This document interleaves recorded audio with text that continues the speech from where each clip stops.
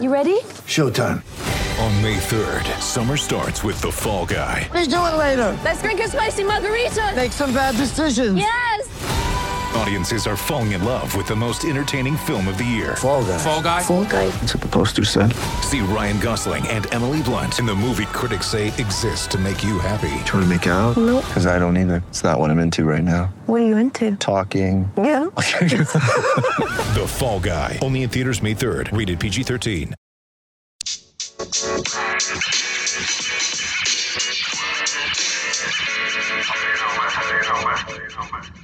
Welcome back to Legends Live, as presented by the National Basketball Retired Players Association, the home of all our NBA and WNBA legends. I'd like to remind our viewers you can submit questions during the show that we will get to before we wrap up. And without any further ado, I'd like to welcome today's guest. We have former Maryland Terrapin, former New Orleans Hornet and Toronto Raptor, and current associate head coach of the Erie Bayhawks of the G League. We've got Greivis Vasquez with us. Thank you for having me, man. Oh, of course, man. Thank you for joining us. Here with you, and shout about basketball, about life. I love this. This is cool. We'd love to have you, man. First things first. How are you? How are things? Well, everything is good. Right now, I'm located in Miami, living the dream with this weather, with the family, my wife and kids, and then just seeing what opportunities are there for me in basketball in terms of like coaching. I was the associated head coach for the Erie Bayhawks. They gave me a great opportunity, but I couldn't continue to do the work because I have an injury that big bugging me and bothering me, my right ankle. So right now I'm rehabbing still and resting in a way, and then trying to get healthy. So to see what I can do. Probably next year, because I want to take my time just to be completely healthy. Right. Now, you rehabbing? Are you trying to rehab to get you back in the coaching field? You're trying to get back to playing, or what's the next step after we get healthy? You know what? I'm confused. Because sometimes I don't have it. It's hard, man. This position right now is hard. Like with everything that is going on around the world, it's just hard to.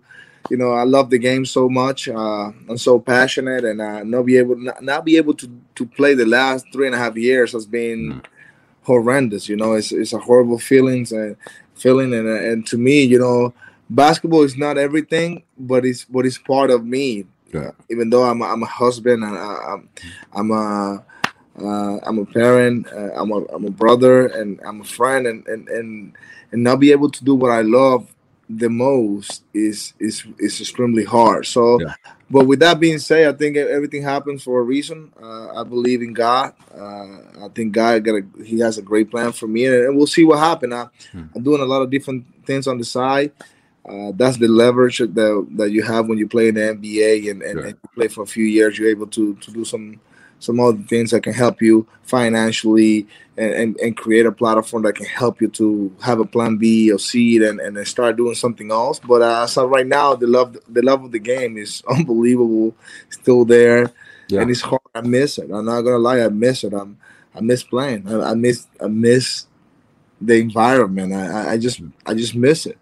Yeah, I was gonna ask what you miss the most, but it's not like it's just like the camaraderie, just like being in the locker room, being around everybody. What part do you miss the most? Man, I miss going into games and kissing my jersey like 3 hours before the game, before I went outside to warm up. And I went outside to the court and warm up before the game, and then just thinking about, the way I grew up and being from Venezuela and not having opportunities the way I wanted to.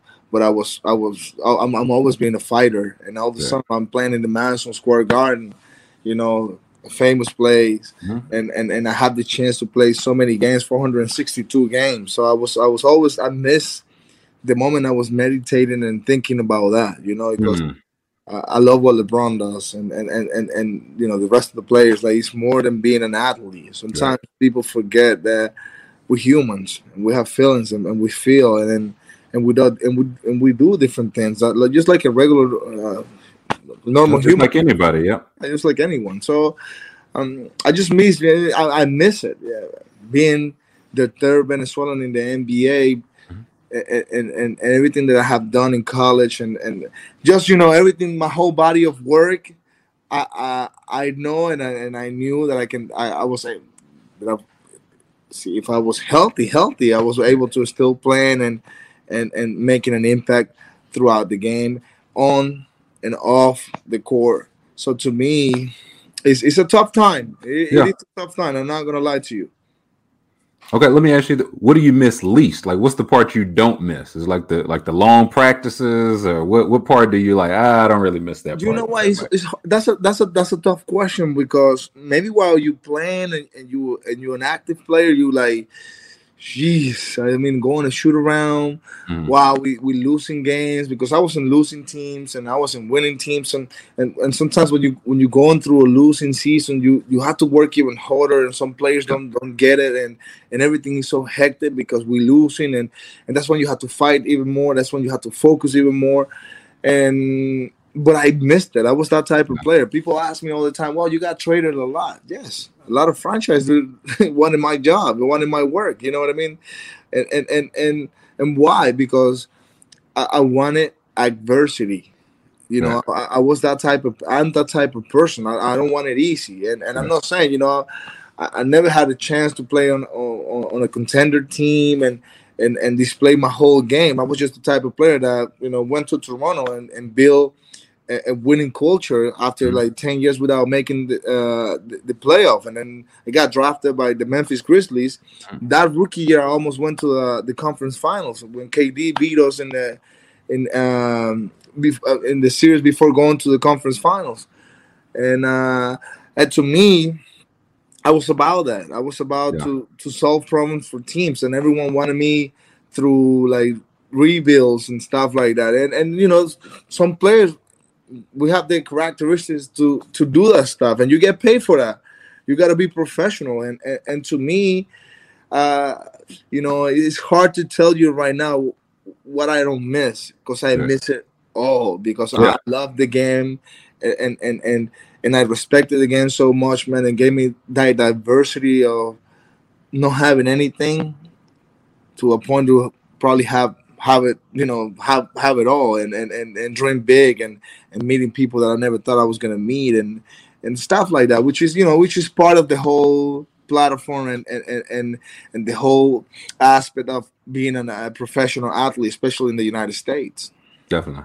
Now, you mentioned your time in Memphis. I mentioned you played in New Orleans, Toronto. What was your favorite city to play that you played in? Man, I love Memphis. I think I thought Memphis was going to be a good place for me, but I only played there for almost a year and a half. And I think I'm loyal to the city because they gave me an opportunity. But the city that I loved the most, it was Toronto. Okay. Toronto was unbelievable. Why Toronto?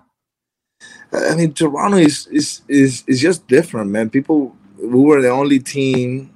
Still is the only team in the whole country. It's a different country, and being an international player, I cannot thank them enough for everything that they, the franchise, everyone there was very polite, very professional. They welcomed me the right way. I mean, I still cheer for them. And Masai is my guy. I met Masai when I was young. I met him in Rio de Janeiro, Brazil. He was at that time he was a scout, a scout. So he was talking about his experience and all that. Later on, he traded for me, and he was my boss. So unbelievable, man. I mean, I can tell you many stories. So it was something like that he felt like family.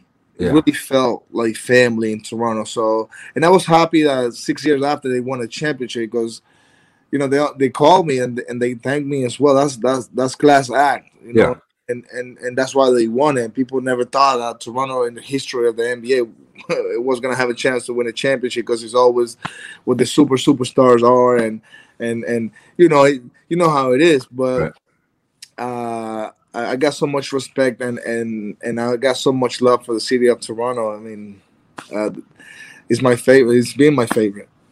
Toronto's the favorite. Now, you mentioned that Masai met, I guess, a younger Gravis. So how did you end up? You went to high school in Maryland, correct? How did you end up from Venezuela to Maryland? That's a funny story because I went to a camp in Rio de Janeiro in Brazil. Uh-huh. And then it was the best players at age 14. It was like basketball without border. Uh-huh. It was a lot of NBA players from that region, the South American region. It was like Nene Hilario, Leandro Barbosa. I don't remember who else, but it was I think Thiago Splitter was there too, and then a few other ones. And it was a lot of NBA people, NBA related, NBA people, workers and scouts and coaches and a bunch of another agents and people involved with the game. So I performed really well. And I remember this guy, Arturo Ortega, he's from Spain. He asked me, "Hey, Graves, do you want to go to the United States, get an education, or you want to go to Spain or Europe and just play professionally?" So at the time, obviously, I needed the money. My family come from, a humble background. And then, but I was always dreaming about coming to the United States and going to school, going to college here. So I ended up coming to the U.S. I ended up going to the Montrose Christian School in Rockville, Maryland. Mm-hmm. And I kind of lied because I told Stu Vetter, it's like my stepfather, my high school coach. Mm-hmm. I told him that I was 6'10", 6'11", and I was a 6'4", skinny dude. The roster was full of point guards. He needed a center, but at that time I couldn't speak any English. I came to this country without speaking any word of English. So it was. Imagine that transition. It was like I left my family. My mom and dad got divorced, and I came to the United States after going to Rio. And then all of a sudden, I don't speak any English, and I'm sitting at this history class in front of the classroom, and I couldn't understand anything. Mm-hmm.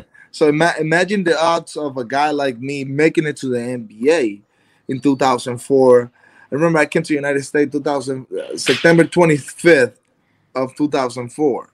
I remember that day because it's my mom's birthday. So how old were you when you first came over? To Maryland. I was 16 years old. Okay.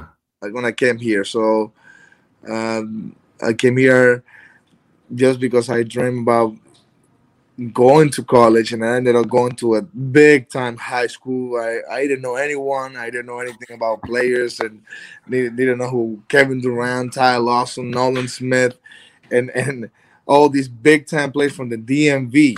Yeah. It was unbelievable. It was unbelievable. So it was a tremendous experience, man. I think God always blessed me in many different ways, and I'm so thankful for the people that He put around me, because I accomplished so much with so little.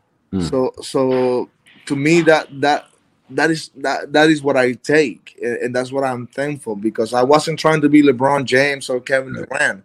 I was just trying to be myself, and a lot of players don't get that.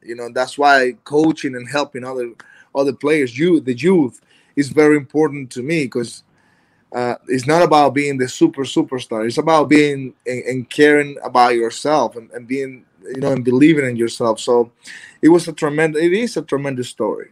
You mentioned playing with some of those guys. A lot of talent comes out of DMV. What do you remember about playing with those, like particularly being a high school teammate of Kevin Durant? What do you remember about him? Man, I loved it. That was, I came from tough neighborhoods back home, and going through, going to DC and playing in DC was the most, joyful thing that I had, because it was competition at any corner of every game. Yeah, I mean, you needed to compete. You needed to not to be afraid. And the biggest thing about me, I'm never afraid. So I wanted to compete against these guys, and I think that those guys respected me because my will and my desire to compete and get better. Because some of these guys, they're like, "Oh, Spanish dude, what is he doing over here? Right. Go play soccer. This is not your sport." Kind of overlook you. They overlook me. So to me, that was another challenge. I couldn't really communicate, and I was overlooked all the time because I was this Spanish guy that had no physical aspect about playing basketball, but baseball, yes, or soccer, yes, but basketball, no, man. So I had to earn anything that I got back those days. So how did you end up like going out of high school into college? Did you know you wanted to stay in Maryland or in that area? Was it always a lock, or were you trying to go like maybe see different parts of the country? Like what was your process there? Because my story always been really tough and hard. And all my coaches coming from Venezuela, they were so tough on me. So one day I was doing homework in the living room and I'm watching this game, Duke against Maryland, and I see Gary Williams just yelling and going crazy to the sideline, and I'm like, man, I love that coach. I wish he can coach. That's me. what you need. Yeah, that's what I want. That's what I need. So I go and like, I want to go to the school. Long story short, 2 weeks after open period, all of a sudden, Coach Vedder called me. Coach Vedder called me to his office. I'm like, whoa, what is Coach Vedder calling me to his office? I haven't done anything wrong. I haven't. They get in trouble. I didn't get in trouble. So I'm walking downstairs and I'm going to Coach's office, and all of a sudden, going through, we have the gym to work out, to lift weights, and I see Gary Williams, the guy that 2 weeks previous that day I was watching on the TV. He offered me right at that moment. He offered me a scholarship. So I said, Coach, I want to play for you, and I believe in you. Even though I don't know you, but it's something about you that I love. And I never took any visits. I didn't go to the process. I wanted to go to Maryland. I signed the letter of intent, and I say, and it was all the schools looking for me. And at some point, there was talks of me going to Texas with KD. Because I ended up graduating from high school with KD, but it was DJ Agustin already there, so I wasn't going to get minutes. So he was a high-profile player. So to me, I made the best decision of my life, because then when I went off to Maryland, and those 4 years they were the best 4 years of my life. Like, changed my life forever. So what, like you mentioned, you played 4 years. Was it ever thought about, going pro early? A lot of guys go after 1 year, maybe 2 years. Did you know that going in, you wanted to stay 4 years, or did you just kind of take it year by year? Man, I just wanted to enjoy it. And at some point, my junior year, I kind of like, okay, I started to realize that I was like, yes, I can play at the highest level. I'm an NBA player, but I wasn't trying to rush the process. I was just trying to really go phase 1, phase 2, and phase 3 was the NBA. I was not cheating the process. Some players need to be one and done. Some other players need to be 2 and done. I was those players. I was one of those players that needed to be 4 years. Remember, the biggest key with me was the fact that people they start overlooking, and they start looking at me as an American, because I went through the whole American process: high school, college, and then draft, NBA. So I wasn't looked at as like an international player. Yeah. As of right now, that was the biggest benefit that I had going through the whole process, because you get into the culture a little bit faster instead of just coming overseas, unless you're Luka. Luka and all these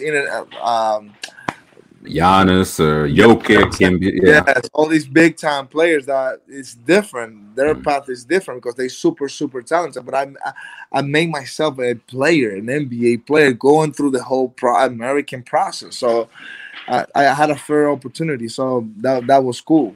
And you mentioned some of the international players. Are there any like current players you watch or keep an eye on, or like favorite player or teams to watch in the NBA? I love Luka. And the Dallas team is I love what he's doing. I think he's representing the culture, the international culture, pretty well.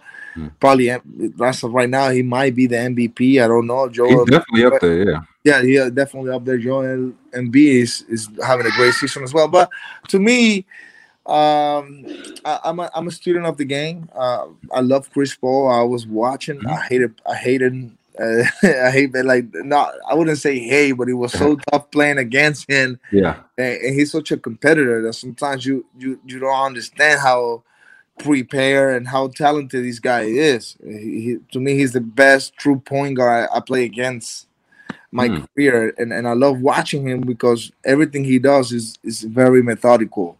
He comprehends the game. He understands the game.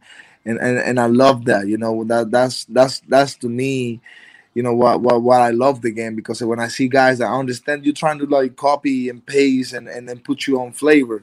Right. But like I said, I love watching games. I can watch many games, even when I was an active player. I watched 4 games. I watched my games 2 times. I watched my reps, and I was always studying the game. Right. So, what? Speaking of KD, what do you think of like James Harden, and Kyrie so far? Still pretty early. They've had some, some highs, some lows, but what you think they'll be able to get it together? Man, we live in a country that everyone has an opinion, and everyone thinks that they have the knowledge or the know-how how things go because they cover NBA and all that stuff. But at the end of the day, there's something that reporters, opinions, they will never know. It's the locker room. When you're there, a lot of things happen that people don't really know. Right. And that's why I respect the players, because I was one of them. So you got to be able to understand that. And to me, I think those 3, they make millions of dollars for a reason. Right. They are professionals. And yes, sometimes you can question some things that Kyrie might be doing that people don't like, but every story has 3 different sides. Yep. His side, her side, and the truth. You know what I mean? So there's so many expectations and people talking about different things, and there's a head coach that he's getting paid to do a job, and these players that are superstar, they gotta understand, and they do understand because I know all of them, all of those 3 players, and I played for the Nets, also great franchise, great front office. I think they will have a chance to compete in the playoff and maybe come out from the East and see how they can do against any team that comes out from the West. But it's not going to be easy. Yeah, winning basketball games in the NBA is one of the toughest things that any team can do. And to me, I think they will make it work. They will figure it out. And if probably might don't work, it's a good chance as well. Well, that's why there are trades and different things in the game. So they're not doing anything illegal. They are trying to figure it out and building the chemistry. So let's enjoy that. I would love to watch these guys play every night. Yeah, that's beautiful basketball, man. Yeah, you mentioned the competitors and guys, taking the game seriously. I saw on your Instagram a couple of days ago, it was the 1-year anniversary of the death of Kobe Bryant, his daughter Gigi, 7 others, and you had a couple pictures of yourself. One looked like you 2 off the court, a couple you 2 playing on the court. What do you remember about playing against Kobe? Man, and the emotions and what I feel is even now, I don't believe it, man. And it's hard for not only Kobe and Gigi and the 7 others that were there, because we also got to pray for their families as well. But absolutely. Kobe, his legacy is still on. I mean, what Kobe did, I don't think any player. I think he's even bigger than Jordan. And I'll say with base, I think. And I was in Italy. I was in Bologna when that happened, and I couldn't believe it. And he stopped the whole world, man. And then what's sad, that we had to lose him to.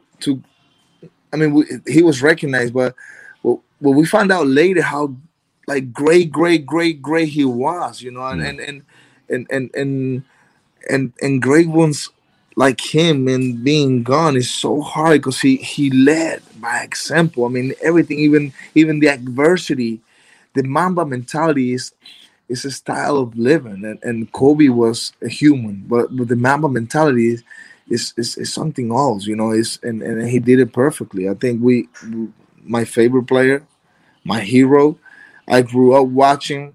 From my born bed in Venezuela, Kobe played, and I ended up playing against my hero. Spoke to him in Spanish, spoke to him in English, and unbelievable, man. This guy knew what he was doing.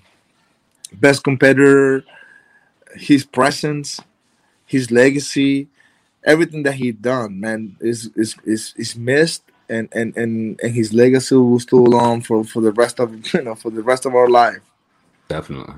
Now, there was a picture. It was you 2. I think maybe after a game, before a game, you 2 are holding up an envelope. Yes. What was that? Yeah. What was that envelope? What was that about? It's a letter that I wrote on behalf of my country, because he was going to the farewell and playing against like his last season, and I wasn't be able to play because I was hurt that day, that week, and I was so sad that I couldn't play against him that night.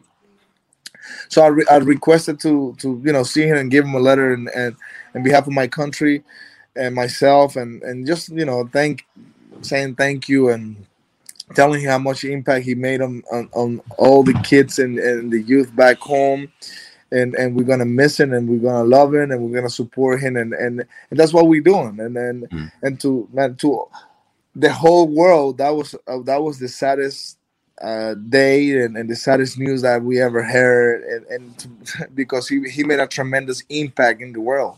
Yeah, definitely. What you mentioned it earlier, and I saw an interview some of you with Caron Butler talking about going back, giving back to the community in Venezuela.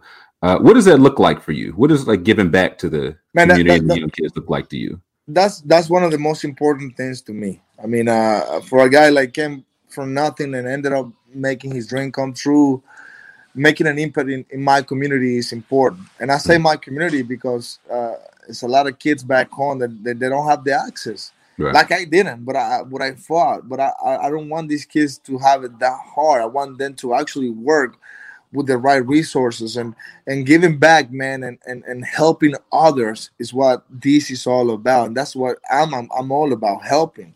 And helping other kids making their dreams come true as well. But in order for me to do that, I got to do my part. I got to educate my community. I got to invest. I think a lot of people just throw money and think it's going to solve everything. No, man, it's not the money. It's actually educating and using that money to educate it. You know what I mean? For them to understand what is going on, to have an opinion, to hold your ground, to just to be educated and do things with a purpose. And I always say this: do the right thing when nobody's watching.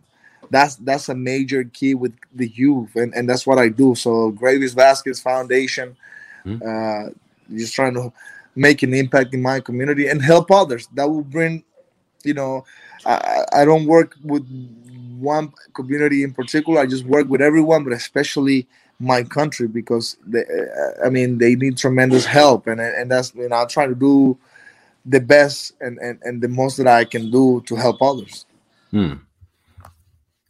Now, is that something you were always passionate about? Like you knew even, as a young kid, you knew that was something you wanted to do? Or was it something like when you came over to the United States, you realized you wanted to give more back? Or how did that, it's just kind of always been in you? No, it's always been in me. Imagine I wasn't be able to wear 2 pairs of shoes in Venezuela, and I was able to do so much with so little that when I came to the United States and you watch different brands, Nike, Adidas, Under Armour, which is my brand. You go like, wow, if I can take this to my country and help others, these kids that don't have access to it, to a pair of shoes, for example, then more NBA. Venezuela will have more NBA players, but not having access is hard, man. Even though we're going through tough times here in the United States, we're blessed. We are blessed. This is a beautiful country, and a lot of things have to get better, but and it will get better because we are smart and we're gonna make things happen. But a lot of other countries, third world countries, they really struggling. They really don't have any access and energy, electricity, water, stuff like that. And imagine, you have athletes have to fight those factors in order for them to make it at the highest level. That's tough, man. So when I got here in the United States, I just wanted to help my people the right way and educate them, and that's why. And then I'm gonna continue to do that because I that's what I've been doing. Before we get to a couple questions from the viewers, I want to know what's one thing that Coach Grievous would tell 16, 17-year-old player Grievous? What's a bit of advice that you would give to yourself if you were 16, 17? It's about doing the right thing when nobody's watching. So I'll tell young Graves, like, hey man, you know what? Continue to do the right thing when nobody's watching, continue to believe in yourself. People's gonna doubt you. Not a lot of people's gonna believe in you. But if you have it in you and you're a fighter, you will figure out a way. So to me, John Gravis or any young athlete, I will that I'm trying to talk about my experience and tell them, you know what, it's not going to be easy. It's only 460 or 400 and some players in the NBA. How many countries are there in the world? Right. So it's not that many players that can make it. So what are you going to do special that the scouts are going to select you instead of any other talented player? Doing the little things and doing the right thing when nobody's watching, it gives you a great opportunity to have a chance to make it. So to me, it's about that. Definitely. Check in with Bridget and Julio backstage. I think we got a couple questions from our viewers. We'll see. First question we got from the real Matt Money. Matt says, do you think coaching makes you miss playing more than if you just stepped away completely? I'm gonna be completely honest. It does. Coaching makes me miss it more because I kind of was forced to not play it anymore. Right. And that was hard. Like if you retire like D-Wade and even when Kobe retired, he said he didn't miss it. He played for 20 years. I only played for 7 and a half, something like that. So it's hard because I know. So right now, if I'm healthy, I was able to play or continue to play. So to me, yes, coaching, when you don't retire properly because an injury or something extra happened in your career and you were forced to not to continue playing, and you start coaching, then yes, it makes you miss it so much. Definitely.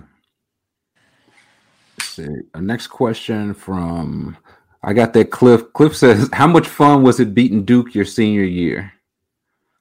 It was a dream come true, man. It was one of the most unbelievable memories that I have because Coach K, the Duke basketball program was, they top. They one of the best, probably the best around the country. So beating the best is always the most important thing. That's when you know you can do something, and that help you to believe in yourself. So that was a tremendous experience for me. Let's see, next question. Guy here from Broski Sauce. He said, who's your favorite Terp to watch since you graduated? Well, I will be honest as well. I watch some of my Terrapins, but when you're in the league, it's just so hard to watch college games. Yeah. Like I was so disappointed of myself. Now I watch a little bit more. And I think my favorite is Coach Turgeon. I think what he's done and the way he recruits, he put guys in the NBA, his program, I think we're close to do something big, but it's, in basketball it takes time and to win right away or win a championship is hard. Yeah. And to win a title in the NCAA tournament is not for the NCAA, it's not easy. So I mean, I don't really have any favors. I think I'm a tough coach. I think a lot of players are very, very talented. Some of them made the NBA, but I'm more like Gary Williams. Okay. You're gonna have to earn it with me, and you have to go through the tough times with me. But I love Maryland. I think eventually I will go back and work with the school, whether it's coaching or doing something. But I think Maryland changed my life forever, and I owe Maryland so much. Like I don't have enough to pay the school back and my coaches and my people and my teachers, but I can always give them love and trying to do my best representing the school. Definitely. Let's see if we got any other questions here. If not, we got one last one we like to ask all our legends before we let you go. We're getting together part 2 of our Legends playlist, getting a couple songs from everybody. So what's a song, like what are you listening to when you're, like you said, taking your kids to soccer practice or out and about? What's in your headphones? What are you listening to in the car? Hey, man, I love Drake, obviously. Okay. Drake is trending and big time. But I like my reggaeton. Okay. I love Bad Bunny, big time. I love my salsa as well. I love Oscar de Leon. So I'm pretty diverse. I like a little bit of everything. I like rap, obviously, and so sometimes people don't understand me because I'm been in this country 17 years. So they go like, "What? Well, you like salsa, but you like rap?" Yes, and I like jazz as well. So my repertoire is pretty diverse. A little bit of everything. A little bit of everything. Yes, sir. Got you. All right, we won't keep you too long, Gravis. I know you got things to do. Thank you so much for taking this time and joining us, man. Oh, thank you, man. Thank you, appreciate you, and it's fun. It's been fun. Thank you. Of course, man. We'll talk to you soon. Yes. Right, that'll do it for this week's Legends Live. As you know, we got new episodes live every Thursday, 4 p.m. Central, 5 p.m. Eastern, here at the NBA Alumni's Twitter page, Facebook, YouTube, as well as Twitch. I'd like to remind viewers you can watch replays of any episode at legendsofbasketball.com/legendslive. You can catch the audio replay to our conversations by searching for Legend Studio wherever you get your podcast. I'd like to thank you to Gravis for joining us. Big thank you to Bridget and Julio behind the scenes, and we'll see you next Thursday. How